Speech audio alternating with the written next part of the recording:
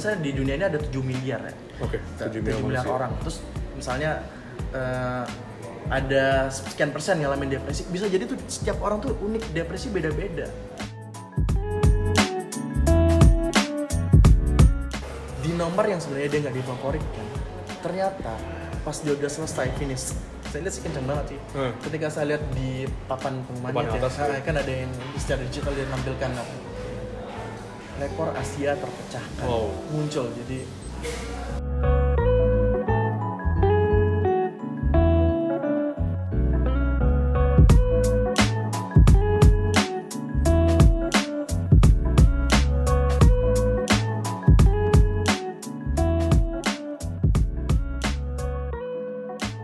welcome back, beautiful people, to the Prive Podcast. And this week I sit down with Mazda Arifriendo, a psychologist and founder of Range Consultant, a pioneer in human and power management.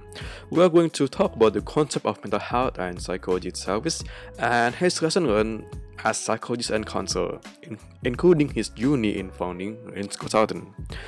This awesome guest speaker actually is my mentor back when I started my very first book writing project in 2015. Dan di episode kali ini sebenarnya adalah episode pertama di mana kita coba melakukan podcast di ruangan yang terbuka. Untuk rentang pembicaraannya juga termasuk cukup panjang, makanya di podcast kali ini akan kita bagi menjadi 2 episode. And without further ado, let's begin today's deep talk.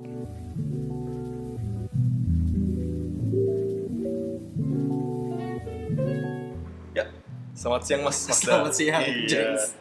Udah lama Mas tunggu saya. Wow. Oke deh. Ya, jadi buat para beautiful people, saya biasa nyebut ini Mas, pendengar saya beautiful people. Beautiful people. Ya, Oke. yang cantik gitu, Pak. Bisa saya kenal dulu nih Mas. Buat Mas Mazda, boleh kenalan dulu Mas. Kita ketemu di mana mungkin waktu itu. Terus lagi sibuk apa? Oke, kalau perkenalan kita seperti tadi yang sudah sempat disampaikan oleh James, kita kenal pertama kali tahun 2015. Saya kalau dibilang mentor, ya mentor juga.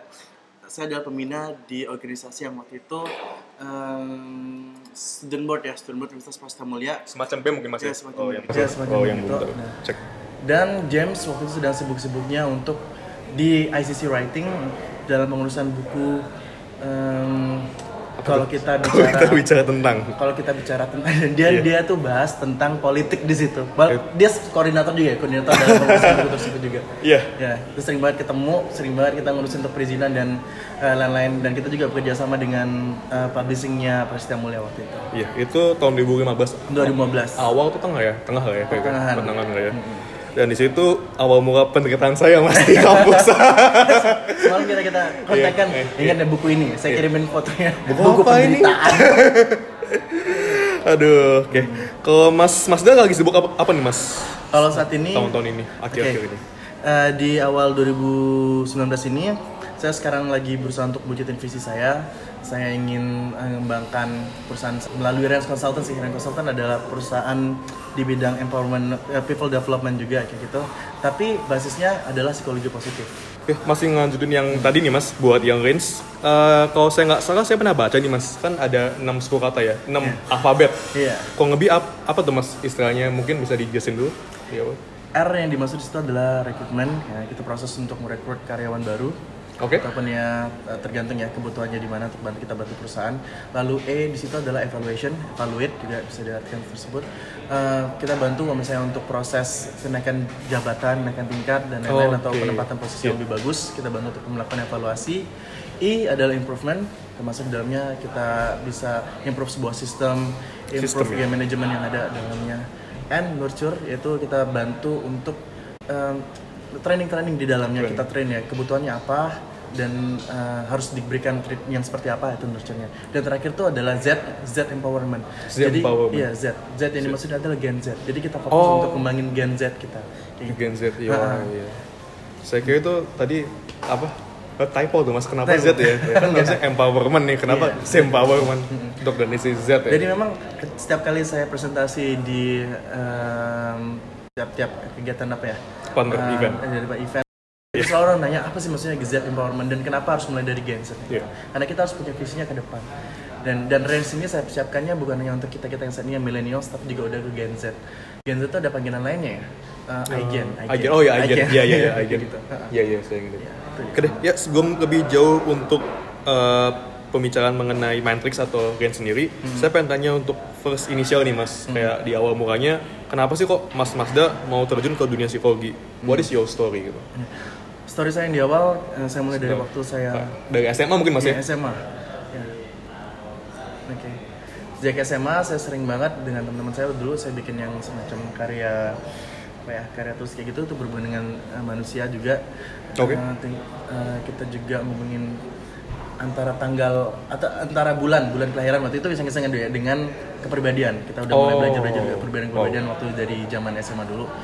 Utamanya kelas 3 ya. Pas kelas 3 tuh itu udah mulai saya ingat banget saya coba untuk wawancara beberapa orang sekaligus satu persatu dan coba misalnya saya ketemu dengan beberapa teman yang cukup berprestasi baik itu non akademik maupun akademis. Saya pengen tahu ada apa dengan kepribadiannya dia, apakah itu ada sesuatu yang membentuk karakternya dia sehingga dia bisa menjadi seorang yang berprestasi di bidangnya masing-masing. Itu waktu SMA Mas ya bikin karya tulis itu? Ya itu apa ya namanya? Dalam banget ya. Saya SMA saya ngapain ya? Dulu sih karya ilmiah remaja dulu tuh. Oh iya. Kita dulu bikinnya tentang kepribadian, tapi saya pikir ketajamannya sih masih pasti diragukan banget ya, karena itu banyak banget opini dan beberapa teori aja. Dan setelah itu baru pengembangannya kita lakukan yang riset tadi, kita lakukan wawancara individu dan kelompok. Oke. Berarti dari sejak SMA emang sudah ada suatu ketertarikan di dunia psikologi ya, bisa dibilang gitu ya? Ada juga story-nya sih, dulu tuh saya sering diajak teman-teman untuk misalnya diskusi, terus kalau misalnya ada bermasalah dengan sekolah, terutama dengan wakil kepala sekolah yang bidang kesiswaan, saya sering jadi penjembatannya. Misalnya mereka minta didampingi untuk ketemu gitu, atau gurunya atau guru BK-nya yang kadang-kadang yang minta saya untuk manggilin satu siswa dan saya ada di sana untuk bridging ya, buat jadi jembatan nggak Mas? Iya. Oke, kalau buat Mas sendiri, how do you describe psychology itself? Kayak menurut Mas Mazda itu kan kalau psikologi ya, mungkin kalau buat orang awam ya taunya ya semacam pendamping atau konsultasi untuk masalah hidup ya. Kalau menurut Mas Mazda itu psikologi itu apa sih? Atau psikologi sebenarnya ilmu yang mempelajari harusnya itu jiwa dan perilaku ya, dan harus tampak, harus terukur. Itulah kenapa kita disebut dengan ilmu logisnya harus terukur ya, harus bentuk dalam perilaku. Tapi kalau buat saya pribadi, saya sebenarnya lebih suka mengartikan adalah ilmu yang mempelajari tentang jiwa. Tidak bisa terukur ya, tapi itu tentang jiwa. Oke, misalkan untuk orang awam nih Mas, kan ada semacam statement bahwa psikologi itu bukan ilmu tentang mencari uang. Dan misalkan kalau saya pernah baca artikel yang dibuat sama orang US, kalau psikolog itu is not a real doctor. Beda sama dokter psikiatris yang benar-benar dokter fisik yang kalau punya masalah, didiagnosa masalahnya apa, dikasih obat ini kurang lebih bakal sehat dalam waktu sekian bulan. Ini topik ini memang menarik ya. Tapi buat menjawabnya saya butuh ngopi dulu. Oh iya. Saya juga mau kopi Mas. Karena memang menekan ke perasaan gitu. Benar-benar. Psikologi bukanlah jenis bidang keilmuan yang bisa menjanjikan banyak keuntungan buat kitanya, buat kita sebagai pelakunya, psikolog ataupun konselor dan lain-lain. Kecuali misalnya kita mengadakan acara kayak misalnya training, event yang besar, ataupun kita mentraining si psikolognya sendiri, misalnya kita bikin pelatihan seperti itu mungkin ada, tapi juga nggak terlalu besar, kan beda jauh dengan pengusaha-pengusaha lain. Tapi buat saya sendiri, saya percaya dan juga teman-teman saya yang fokus di dunia psikologi, yang percaya bahwa uang yang kami hasilkan meskipun sedikit, tapi kami ngerasa itu berkatnya luar biasa banget besar. Berkatnya luar biasa. Itu tampak bukan hanya dalam label berkatnya ya, tapi juga tampak dalam misalnya saya punya kesempatan untuk berkenalan dengan orang-orang hebat di dunia psikologi yang saya tangani, misalnya di psikologi olahraga, misalnya psikologi pendidikan, misalnya kita bisa ketemu, kita bisa kolaborasi seperti ini. Menurut saya itu adalah satu bentuk berkat yang saya dapatkan. Seharusnya sih kalau misalnya value-nya kita dapat dari jenis pekerjaan kita tuh besar, yang kita dapetin value-nya ya, maka yang namanya uang tuh akan datang dengan sendiri.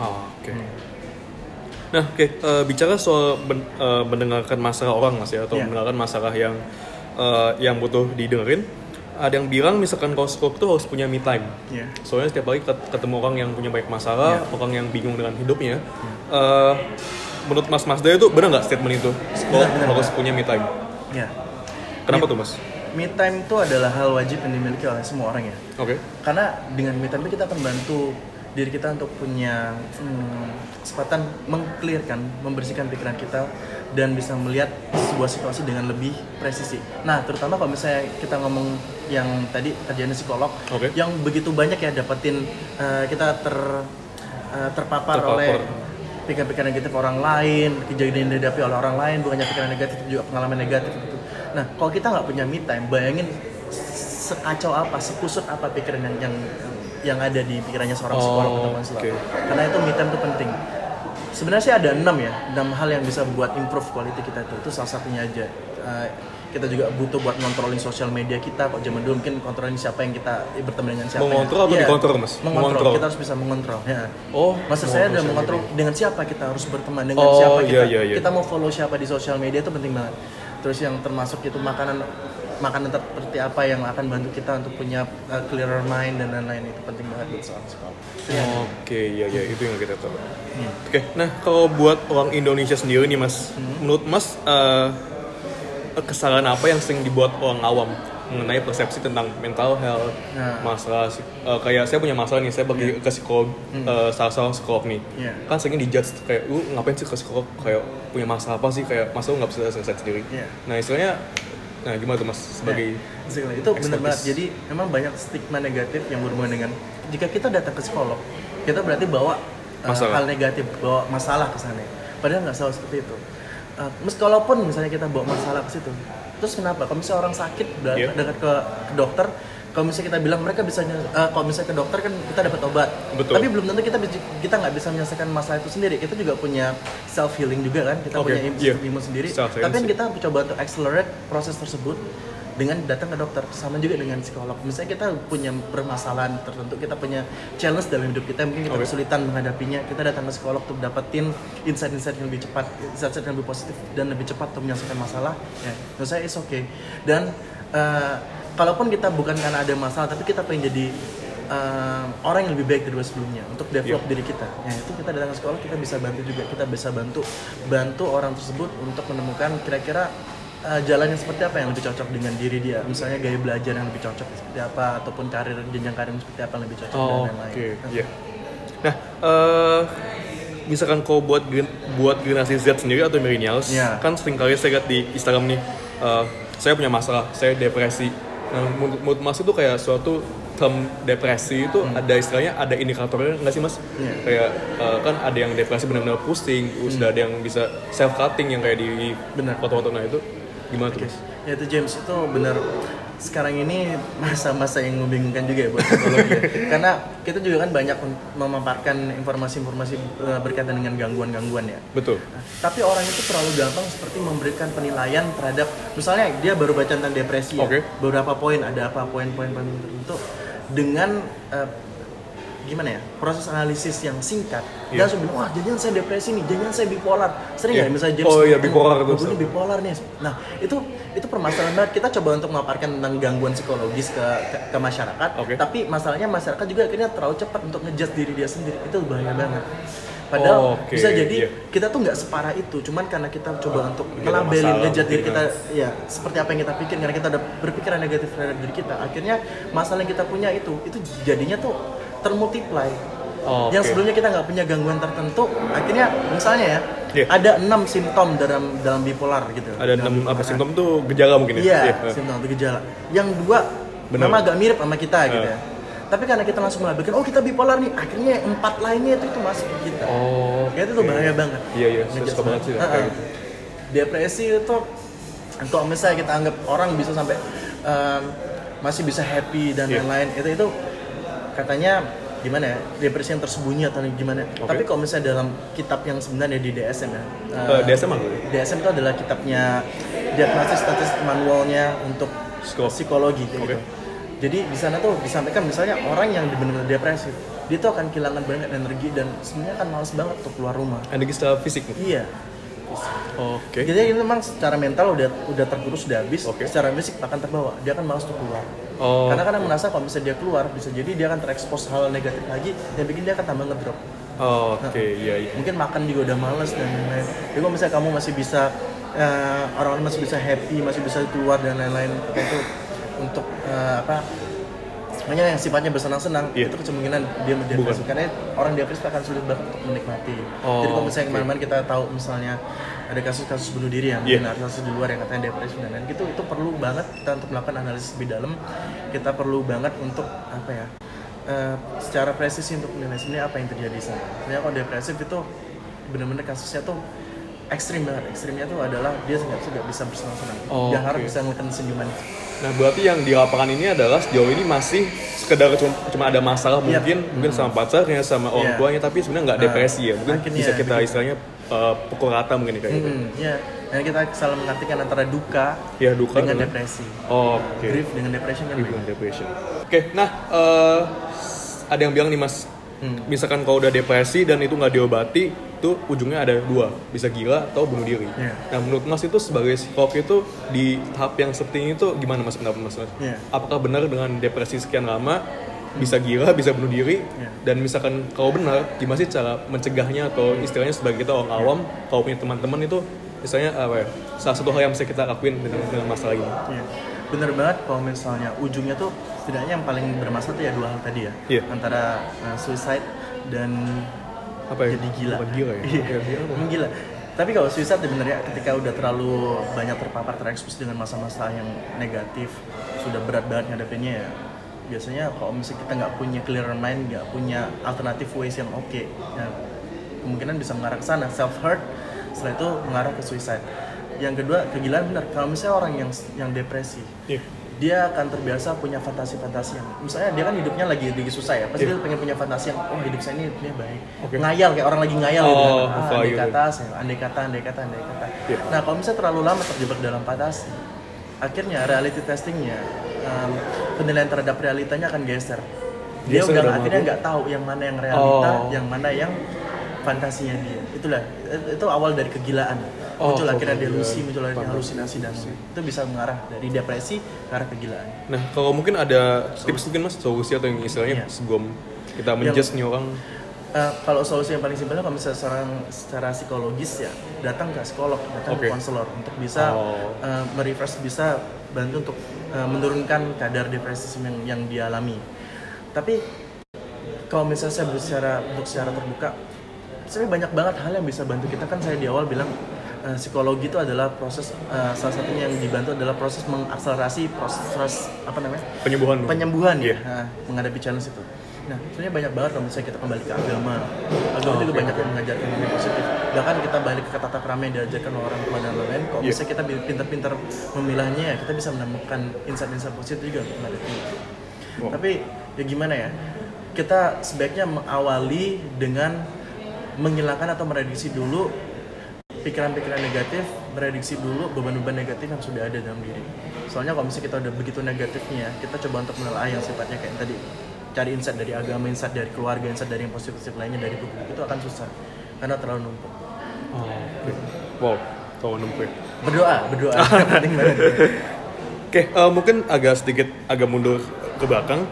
Untuk Mas Masda, bisa nggak tantangan yang paling berat dalam menjadi konselor atau psikolog itu selama Mas bertahun-tahun berkecimpung di bidang ini, bisa dideskripsikan nggak Mas, kayak tantangan apa sih yang paling misalnya sering jadi penghalang bagi konselor? Tantangan paling besar, paling utama dari dulu saya diajarin juga oleh mentor saya, oleh pengajar saya, yang paling utama itu adalah diri sendiri. Bentuknya adalah rasa sombong. Sombong? Beda Mas ya, bukan yang malas dengan orang gak? Tapi bisa bentuknya akhirnya kayak gitu. Jadi sombong seakan-akan kita mikir bahwa kita tuh udah paham, kita udah expert terhadap masalah orang. Padahal misalnya di dunia ini ada 7 miliar ya. 7 miliar orang. Terus misalnya ada sekian persen yang ngalamin depresi. Bisa jadi tuh setiap orang tuh unik, depresi beda-beda. Dan kita nggak bisa menyamaratakan seperti itu. Itu tuh beda banget. Unik banget, iya. Jadi ketika kita udah merasa sombong, misalnya kita merasa paham, dan akhirnya kita nggak mau benar-benar mendengarkan apa yang disampaikan oleh si klien kita, itu adalah musuh terbesar kita. Akhirnya kita nggak bisa memberikan tindakan yang tepat, tidak bisa memberikan cara yang tepat, dan juga tidak bisa melihat masalah itu dengan cara yang tepat. Itu paling tepat. Dampaknya kayak gimana ya kira-kira? Ngeributan banget kalau misalnya kita udah memberikan saran, memberikan masukan dan lain-lain, tapi ternyata itu malah nggak tepat. Tadi kan resikonya bisa kan dua hal itu. Suicide dan kegilaan itu bahaya banget. Jadi sombongan menurut saya adalah musuh terbesar yang dimiliki oleh psikolog. Oke, mungkin yang lainnya males, rasa males, itu beda lah ya, sama lah ya. Oke, misalkan kalau udah ngomongin tentang tantangan dalam bidang ini, kalau hal positif atau hal yang Mas suka dari konselor itu apa, Mas? Positif dari konselor? Iya, atau dari bidangnya, Mas? Iya, dari profesi ini. Nah, ini tadi misalnya ini kan kita di awal saya juga sempat bilang bahwa ini profesi yang penuh dengan berkah, penuh dengan berkat kayak gitu. Saya bisa bertemu dengan orang-orang yang luar biasa. Mungkin sekali waktu ketemunya dalam bentuk hubungannya adalah konselor dengan klien. Betul. Tapi jangan salah ya, bisa jadi secara umum dia tuh jauh lebih keren secara mental dibandingkan yang psikolog. Bisa jadi seperti itu. Dia itu siapa? Si kliennya. Oh iya. Jadi cuman kadang-kadang orang itu dia miss, kadang-kadang dia tuh salah melabelkan diri. Akhirnya dia berusaha untuk ketemu psikolog gitu. Padahal mungkin itu cuman aspek kecil dalam kehidupan dia yang dia menurut dia tuh bermasalah. Apa yang lainnya luar biasa. Dari situ kita bisa belajar. Psikolog tuh nggak pernah berhenti belajar harusnya. Psikolog nggak pernah berhenti belajar. Iya. Psikolog itu selalu berusaha untuk bisa ngertiin. Ketika dia ngertiin akhirnya bayaran yang didapat oleh psikolog paling besar adalah ilmu. Iya, seberapa banyak sih kita belajar dari proses konseling itu luar biasa banget. Bahkan dari misalnya saya sebelum ini di pendidikan ya, ketemu dengan mahasiswa itu luar biasa banget, banyak banget ilmu-ilmu, pemahaman, kebijaksanaan yang saya dapetin dari mereka. Jadi umur tuh nggak ngefek, latar belakang nggak ngefek. Ketika kita mau mendengar, kita berusaha untuk mengerti orang lain, kita akan dapat ilmu baru, kita akan dapat insight positif. Oke. Nah mungkin tadi juga udah sempat dijawab sedikit. Menurut Mas si psikolog yang berhasil itu kayak gimana indikatornya? Psikolog yang berhasil. Kalau misalnya dari indikator tadi adalah bisa meng-accelerate seseorang atau kliennya untuk menghadapi challenge yang dihadapin, kayak gitu. Dan dia bisa berusaha untuk mengenyampingkan egonya, sombongnya tadi. Dan kok yang paling mungkin titik puncaknya adalah ketika dia bisa menjadi konselor, bisa jadi seorang psikolog buat diri dia sendiri.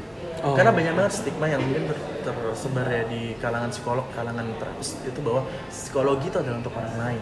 Karena memang berat untuk kontrol diri sendiri itu jauh lebih berat. Untuk kontrol diri sendiri jauh lebih berat dibandingkan dengan orang lain. Oke. Menarik.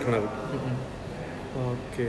Nah, kalau bicara soal pengalaman Mas sebagai konselor, contoh kasus yang paling parah Mas mungkin, atau kasus yang paling Mas ingat yang paling berat nih sama saya jadi konselor tuh ada nggak Mas yang bisa diceritain? Ada. Yang paling saya ingat, yang paling berkesan sampai sekarang dan banyak memberikan pemahaman saya tuh, saya ada dua ya. Yang satu yang sifatnya agak negatif. Ini klien sebut saja FB. Dia adalah kalau di lapas itu apa ya? Salah satu lapas di Jakarta lah. Suka miskin bukan? Enggak. Dia narkotika. Kasus narkotika. Kelas 2A.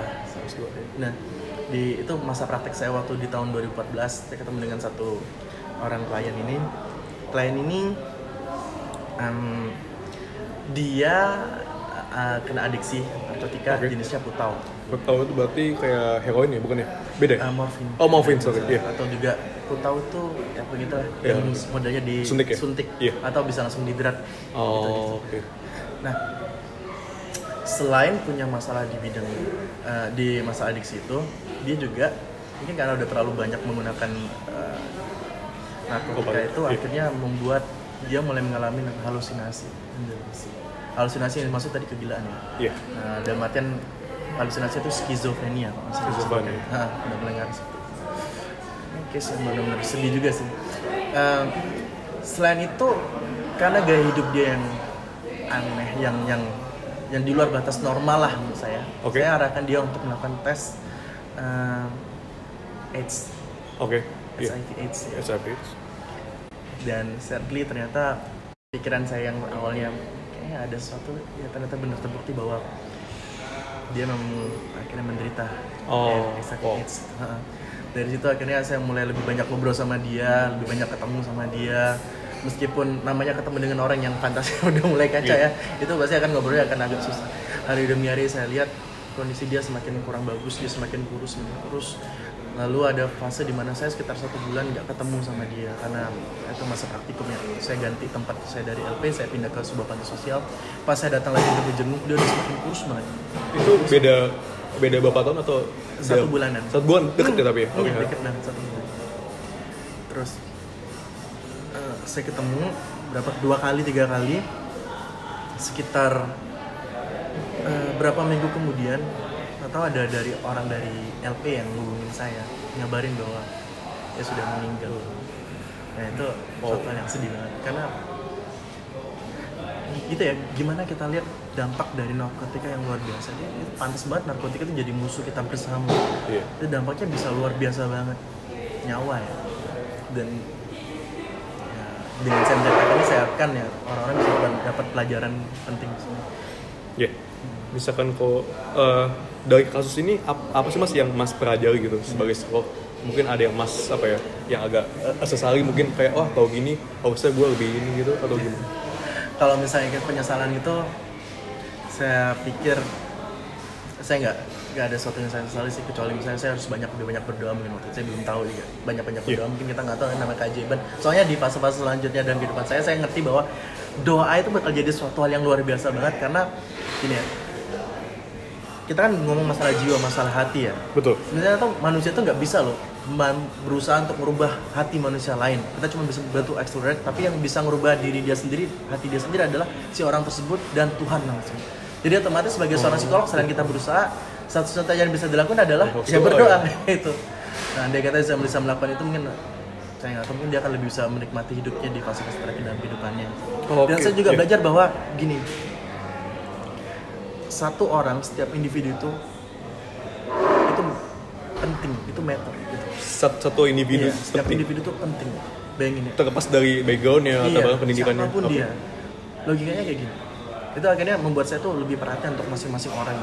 Logikanya seperti lihat dari sudut pandang orang tuanya. Sudut pandang Atau kalau misalnya dia ada orang yang punya anak, lihat dari sudut pandang anaknya. Lihat gimana cintanya terhadap orang tuanya. Lihat yang tadi orang tuanya cintanya terhadap anaknya. Satu pun orang itu penting. Kita harus anggap penting. Gak ada yang lebih spesial dari yang lain. Semuanya spesial. Semuanya penting. Jadi kayak gitu. Pentingnya banget itu baru berasa. Spesial banget baru berasa ketika tiba-tiba kita dapat kabar sudah meninggal. Itu baru rasanya. Ini hal yang baru ya, yang saya nggak tahu ini sebenarnya.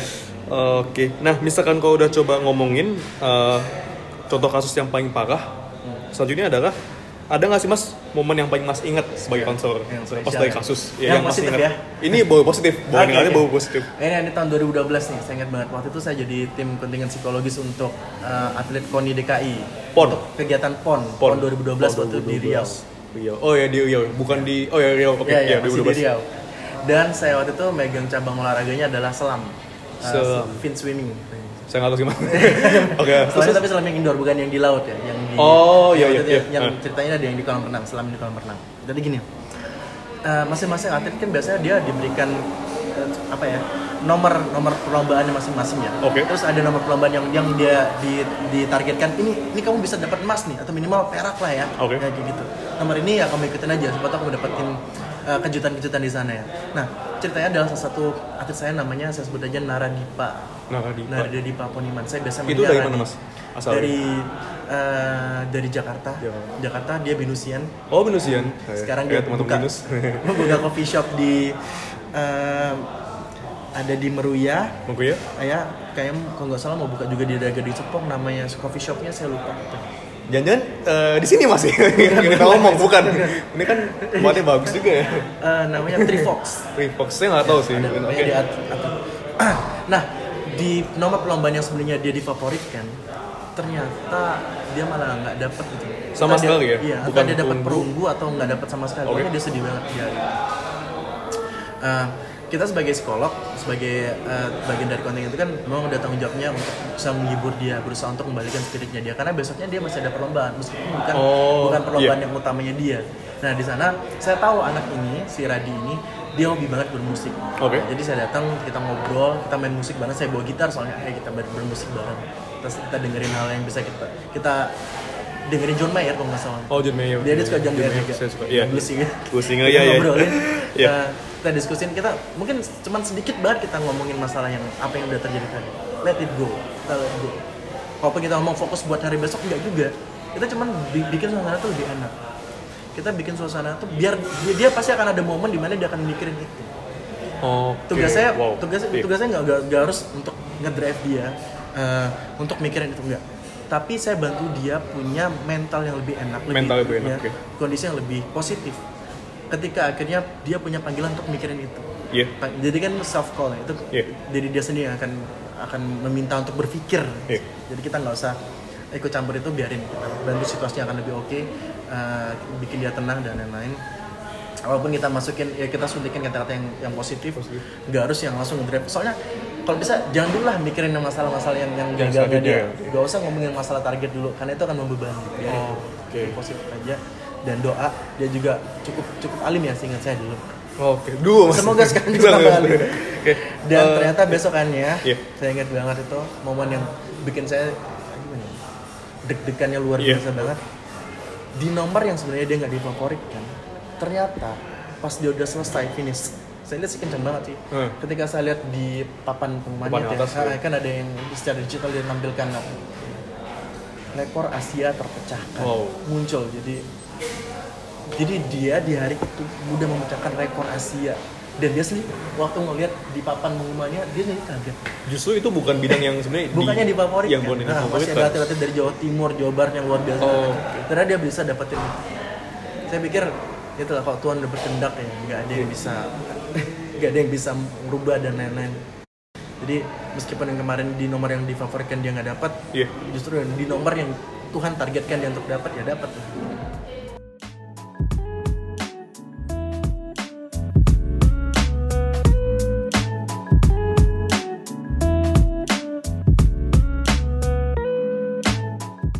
That is it folks, and thank you for listening to this episode. Dan minggu depan kita akan upload lagi untuk topik lanjutannya dari episode podcast kali ini.